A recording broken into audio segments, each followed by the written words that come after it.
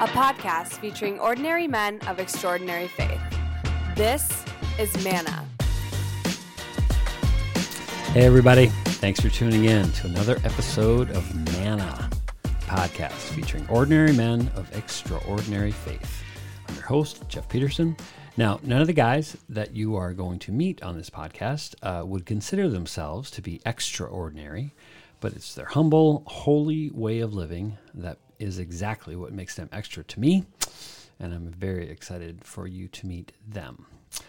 Now, by way of introduction of this man, I'm actually going to talk about another man. So David Brooks is a writer. He writes for the New York Times. He's an author. He's a speaker. And a couple years ago, he wrote a book called The Road to Character. And in that book, he talked about resume virtues and eulogy virtues. And the distinction that he made is that resume virtues are those that a lot of us, go after early on in our lives and our careers, and there are all these things that basically are like sort of these sort of blue ribbon things that get us to the next job, get us to get the kind of house that we want, the car that we want to drive. There are all these sort of badges that we accrue in sort of this first stage of life. But your eulogy virtues are those that really define you. They really represent more of an inner light and really more of a purpose of life. And today's guest is a eulogy guest. This is a man that I've known damn near my entire life. Sorry, I just said damn on Hannah. Darn near my entire life. And he has seen, to very appropriately quote here, because you'll hear it in a couple of seconds here, a music reference, he has seen fire and rain. This is a man that I have experienced both the good and all of it mostly good, but also some bad and just some funk over our lives of growing up from elementary school, all through high school, college, and beyond. And he has throughout been the example of a eulogy virtue man because he has seen all of the things that will end up in my eulogy someday, which he will be reading. He introduced me to Queen when I was 12, Bob Dylan when I was in my 20s, and music has kind of been a metaphor for our relationship, as music has been there for us and for so many people to really help define stages of life, meaning in life, things that challenge us, things that celebrate us, and things that give us those goosebumps when we're driving in our car or going for a run. This man is also a eulogy friend in the fact that he's also not had he has not been unwilling to challenge me to be a better person. And without going into a lot of detail, there's one specific moment in our lives when I remember him saying to me, "That's not the kind of person you want to be." And I've always thought about that, and I've always remembered that. And he was right at the time, and he's right now. He's a lawyer. He's a devoted husband and father, and a friend that, as I said earlier, will literally be giving my eulogy because he's also one of the smartest guys I know. Please welcome today's Manna man, Mr. Tim Hood. Hooder, welcome to Manna. Thank you, Jeff. Thanks for having me here. Well, I am so honored that you're here. As I said, you are literally one of my longest friends that I've ever had, and you've seen me through so much in life. And so that's actually where I want to start. I don't have the opportunity with a lot of our guests to dial the time machine all the way back, but I can dial us back way, way, way back to elementary school. And I remember growing up, we both grew up in a small rural community, but I was a town guy and you were a farm guy. So you were my first friend that lived on a farm. And so we would have sleepovers, and I would sleep over at your house, and we'd wake up way too early in the morning to go milk some cow or something like that. But I have visions of being in your house, and your grandpa lived with you. That's right. And I remember your grandpa sitting in that chair with his spittoon next to him. But I also remember, and where I want to start is I remember it was almost like it was like an American Gothic house. Your mom, your dad, your grandpa, a lot of kind of religious artifacts around the house, Bibles, pictures of Jesus on the wall. And I just want to kind of start there. What was it like growing up in the Hood household, specifically around faith? And did you know, when you were that young, that you were being surrounded by a very, very, your mom and dad both so devout, a very faith-filled upbringing. Did you know it at the time, or did you recognize that kind of later in life as you look back? Well, I think I don't think you can fully realize it until later in life. I think that's the answer to that question. I think as a young person, you see the totems. You kind of go through the rituals. You experience those rituals of in our house of being in church on Sundays, of being present there and participating in all of those pieces, service, Sunday school, confirmation, all of those elements, and obviously the key dates within the the Christian calendar. Yeah. And all of those pieces.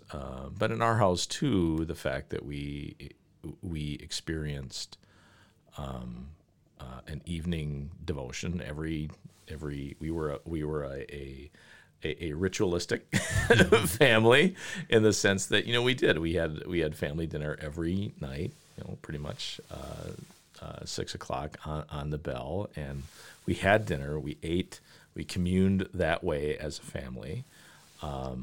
And we had the little Lutheran devotional book that was given out every who knows every quarter, or every 6 months or whatever propaganda, it was. Yeah. But it was here's the date, here's the lesson you read, here's it was all of that, and here's the message coming out of that. So there was very much that ritualistic aspect of faith, but I don't think, I think for some people, depending on what they experience in life and some of the challenges and hardships that they experience in life, you get at a younger age that sort of sense of what faith does for you. But I think you do have to mature as a person and experience life and see certain things before you do understand what role faith ultimately plays for you. Yeah. It just, you can't really comprehend it until certain things happen.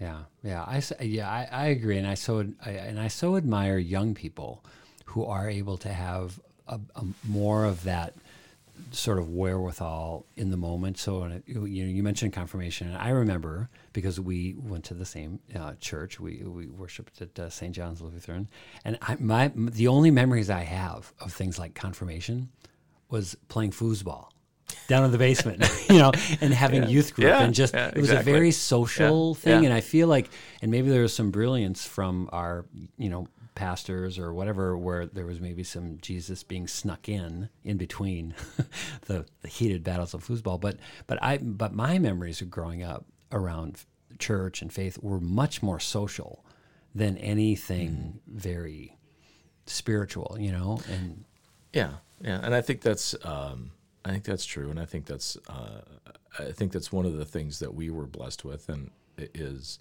the sense of community in our faith. And that's in a lot of ways, that's what was trying to be built. And I think that's one of the things that we, and at least that I see too, is, and it's always been important, is that sense of, it's like walking into that church. And one of the things that that so many of us are missing now in this time, is that sense of community within our faith, and how we sort of come across that, and how we're able to develop that. And I see that my daughter is in confirmation in our church in Minneapolis, and she's 13. She's in 8th grade, and they do. I'm so happy at with the job that they do of trying to bring these young people together in this time to still try to create, to go through the confirmation process and still try to create that sense of community, and which is really so fundamental to faith, because faith is individualistic, but I have to think that it when you don't feel a part of community, it's that much harder. Mm-hmm. It is so hard. It is hard to connect with faith that way. Yeah. Well, I want to get into kind of as your faith kind of developed, getting into later stages of life. But before we get off of kind of your upbringing and your mom and dad, as I mentioned, I just have vivid memories of being in your house, and you mentioned 6:00 dinners, and I remember, your whole family being around the table and so effortlessly, praying before meals. It was just like, you said grace every time, and I just remember thinking, that's really cool. Like, it's not like a big deal. You just did it. And I specifically remember your mom being very, very, kind of sort of a little bit of the quarterback of that. Who were, and part of it could be just be because, I know your dad, a little more quiet, a little more reserved.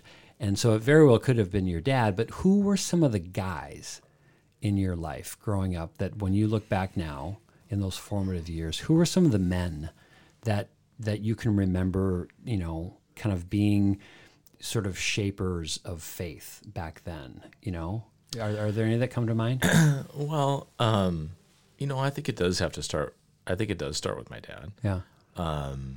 It is, and it's, and this is kind of the interesting thing, I guess, to me, as you asked me that question, is he often chose not to participate in church with us in terms of going. Mm-hmm. That it was often just my mom that would take us into church, and that he would not be there every time. Again, you hit the big holidays, of course. It's not gonna be. And he certainly took his turn as a usher and this and that. And I think my dad was on the church council when I was when I was very, very young, before I could remember. But it was the reason I bring him up is I think that he had sort of his faith was, I think, consistent. For him, it was more of a principled approach to how the church, and not the church in a big C, but the church in a small C, in the sense of the church that we attended, how that church presented faith and how that church was run. And that there were times where I think, honestly, that he didn't think, in his opinions, that things were the way that they should be. Mm-hmm. But that didn't affect his faith in terms of his belief and the foundational aspects of it, because I would still see him. I would still see him read the Bible. I would still see him participate at home. It was more as that he wasn't transferring that aspect of it into the sort of the traditional house. Yeah, right. Which I think is really, I look at that as like, that's a really powerful kind of message, because it tells you and sort of instills in you that faith is something that you own personally. It's not something that is a subject of the place that you worship, the house that you worship in, the people that are present in that place. It is something that is personal to you. Yeah, it's not like an administration. Exactly. It's not an administration. They say your first church is your home, like your first. Yeah. Mm-hmm. So that's neat. Were there any other, as you then went through life, through college and ever, are there any men, since this is Manna after all, were there any other guys throughout, your life and as you then sort of matured into where, because you've got a great community that you live in now, as you mentioned, you've got, your daughter in confirmation. Are there other guys now that you're, building relationship with that are just kind of setting a good example of like, that's I mean, and obviously you're doing that for them as well, but who are those guys now? Yeah, that's, I do like to think that I surround myself with people that are people of faith, and I will not embarrass you too much in terms of saying that men and peers that are foundations of my own faith are the people that have been closest to me for my entire life, yourself included. I mean, and that's a big part of it, is that you see, each of us is our own sort of beacon to each other that way. But I've been blessed in terms of being able to develop relationships that are not based in the church, mm-hmm. and that are not based in faith, that are based in our own communities, or based in our children's activities in schools, where you find out and you sort of develop a rapport and a relationship with people, where you find out that their Christian faith and their beliefs and how they lead your life is just sort of aligns with yourself. Yeah. And not just in the sense of it is a pure alignment, but it does, like you say, it challenges you to think differently, mm-hmm. At times, or to think more critically of your own views. And in doing so, you sort of, all of those pieces sort of cure the cement, so mm-hmm. to speak. Right. Yeah. And there's so much too and I've used this quote so much for folks that have listened to Manna. So basically all of our friends and relatives. You've heard me quote this, but one of my favorite, I don't even know if it's a aphorism or adage, but for a lot of people, you're the only Bible that they're ever going to read. And, I feel like, you and so many of our friends, regardless of their faith tradition, like, every Sunday or whatever, the way they live is how they, whether they know it or not, that's how they're evangelizing. Mm-hmm. It's the example that they're setting for their kids and their peers. And I don't know, I feel like that's the power. It's like, the Holy Spirit's going to get out no matter what. It's going to get, it's like air that finds its way through a cracked window. Like it's going to get in, and you just, the way you live is a manifestation of that. So speaking of that, I do, the next question I kind of want to get into, and this is a little bit unique, that we've known each other for so long, and we've had so many experiences that we've shared throughout every stage of life. We, with the exception of like probably today, we haven't really talked a lot about faith, like specifically about faith. And I'm just wondering, as you grew up with such a strong foundation, you're a very self-aware and conscientious person, but have there been any, as you look back now and you're even older than I am, as your low 50 plus years, have there been moments as you look back where you feel like your faith has been either highly amplified, where you're like, oh my gosh, I am like firing on all pistons, or a little bit more, a little darker, I mean, it's never not been there, but have there been any highs and lows that come to mind? I wish I could, identify something on either end of that spectrum that is very explicit. I think I think on the low side, I don't know that this is necessarily a low, but this may be sort of me kind of trying to deal with a lack of involvement with faith at some certain point. But it is, I certainly went through a period of my life in my 20s, I would think for sure. Yeah. Where faith and the gospel and the spoken, the sort of the continuously, the outwardly spoken tenets of Christianity, were not sort of every day. Yeah, right. For me. Right. And just sort of more living my life for me as opposed to living my life in the context of faith and what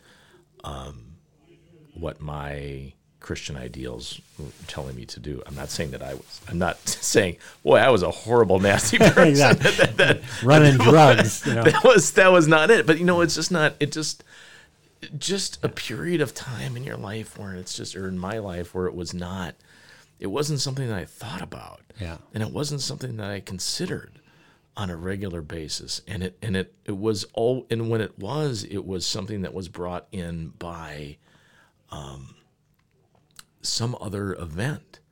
And I think about, and honestly, I think about like, when I say other event, I mean things like your wedding, things like weddings of other friends of ours, or the birth of these really, really important moments in life that in terms of their success and their celebration, there's an element of faith that's foundational to those pieces. Yep. Yeah. So that is, I'll say that my 20s were a period of life where that was not sort of front burner. It wasn't right there on the dashboard for me to see in kind of an everyday way. Which I think is normal. I think it's normal. And, when you mention weddings, I am reminded, and one of the coolest things that you and Shannon did. So for Manna listeners, and actually this is, I think, a unique aspect of you now as a Manna guest. I think you're the first Manna guest that we've had who has the unique distinction of, I don't know if it was technically eloping, but you basically got married before any of us knew about it. And all of a sudden we heard that, oh my gosh, Tim and Shannon are married. And so we're all like sitting here going, what the heck? When's the wedding? But the point of me bringing it up is not to put you on the spot for that. But the fact that you then came back home and a couple months later or whatever it was, you had a ceremony. You had a ceremony in a church for, and whether it was for your parents or for friends or whatever, but what as a I don't want to call myself an outsider, but as a whatever, I feel like I'm orbiting, at least I'm an inner planet orbiter of your life, but still not, what I loved about that is that you acknowledged that you wanted others to experience that sacrament of marriage. You wanted others, even though it had already been done, like, yep, technically, check the box, we're married. But you guys came back and you hosted this event and a celebration of what you and Shannon were doing. And I just thought that was wonderful. I actually feel like from all of the weddings that I've been to, I remember that one, even more because of the extra effort. It was like you guys took an extra lap around the track, to make sure that people could participate in this great, kind of bond. And what was going through your guys' thoughts at the time? I mean, was it that deep, or was it just like, I guess we better get everybody together? I mean, what were you guys thinking about? Well, no, it was important. We did decide, and you haven't disclosed to your listeners that we got married in Vegas. So we'll say that we'll say that out loud. No, it was one of those things where we looked at each other after a few months of planning our wedding. I was like, oh my God, this is so overwhelming, and I'm not sure that this just doesn't fit for us. So we did that, and so Elvis did. No, it was not Elvis. It was a retired Methodist. So I'll say that. But the point was we did want to do something, and it was important, and we felt we felt attached to our faith, and we felt attached to the church that we were attending, where we lived at that time, and we wanted to have something where where people could come and, as you say, sort of acknowledge that sacrament and not renew those vowels. Yes, we renewed the vowels, yes, all of them, A, E, I, O, and U, all of them, every single one. Renew those vows, but it was a chance to for us to sort of make those statements, make those confirmations in front of the people that were most important to us, and we could have. And I don't mean to diminish the church part of it, but your point is well taken, and that it was more about. It felt more about the people that we shared that with, and that was important to do. Yeah. It was great. I loved it, and I would have been very upset if I never had. So just to go on record. So. There you go. Cool. Yeah. All right. Well, hey, we are at the fun segment of the show, the big show here, where we ask the same 3 questions of every guest, and so if by any chance any of our friends or relatives who are listening haven't heard this before, these are the questions that the guests have had in advance. Whether it's been weeks in advance or a couple hours in advance, they know they've had time to formulate answers to these questions. So to all of our listeners, you should be expecting great things. And especially with our today's guests, intellect, you should be expecting even greater things that you will take away and pocket and learn from. Fun segment question number 1. If Jesus knocked on your door tomorrow and just wanted to hang out for the day, what would you do with him? See, you presume way too much forethought in terms of these answers and thinking about it. First of all, which is a measure of disrespect. Actually. No, not in the least. Part of it is like I would first of all I would turn around and look over my shoulders like. Really? You talking to me? You have the wrong house. You have the wrong house. Absolutely nothing special in the sense of if Jesus comes to your house, why would you want to leave? It's like, well, come in. Let's grab a beer or tea or whatever. I don't know. What does Jesus drink? Wine, I guess. Well, you got a lot of water. You can turn it all into wine if you want to. And we'll go sit and we'll just go sit. It's like it's a situation of what would you do? Well, what would you do is you'd want to talk. Yeah. You'd want to. I mean, there's a million questions that you would want to ask. I would think. If Christ came to your house, and some of them are arguably small and petty. Some of them are much more meaningful and larger in scope. But I think it would just be, what do you want to do with anybody who's close to you? Is you just want to sit and you want to have a conversation. Yeah. Let's see where it goes. I love that. All right, fun segment question number 2. If you could go to church with any other guy, okay, since it's Manna, any other guy, living or dead, famous or not, you could have known them or not, but if you could go to church with any other guy, who would you go with? So this is this may certainly not famous, so this may fall in the order of the more mundane, but. As I think I may have shared with you at some point in time, I have sort of an odd family tree in terms of time spectrum. My great-grandfather, which for you, Jeff, probably puts your great-grandfather in sort of the early 1900s. Maybe. I don't know if you've done that math. It's far too hard today, yes.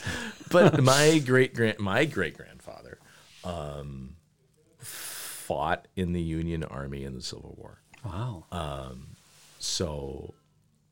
And he was a first-generation Norwegian Lutheran immigrant. It's in an odd sense for me, it's more about having an experience. It's like, what was the faith experience? What is the faith experience of sort of your ancestors at a certain particular, at a point in time? Yeah. And for me, it's him at that, whether you want to draw, we're talking on November 7th in the afternoon, which is a certain period of time for us in our history. But it is sort of the intersection of faith and history. And what is going on in the world and in the country at that point in time, and just to see what that's like. Yeah. I didn't realize you had. That's like old. That's old. That's like it's like super old. Totally. It is. It's like it is. Like Abraham Lincoln old. It is crazy old. And after we're done here, I can sort of draw it out on a chart for you. Exactly. But that's it. Yeah. People look at it cool. like, but it is. It's the intersection of faith and reality. Yeah. At a certain point in time. Well, and I do think it'd be. I mean, nobody's ever mentioned anything that sort of historic, and I do think it would be just. It would literally be marvelous. Like you would marvel at the conversation, the observations of how our faith traditions today, how they hold up to over 100 years ago, and I think that would be really cool. If he'd be like, yeah, we did that. No, we don't do that. Like, what's that? Yeah. That'd be kind of cool. Okay, cool. Last question. Fun segment question number 3.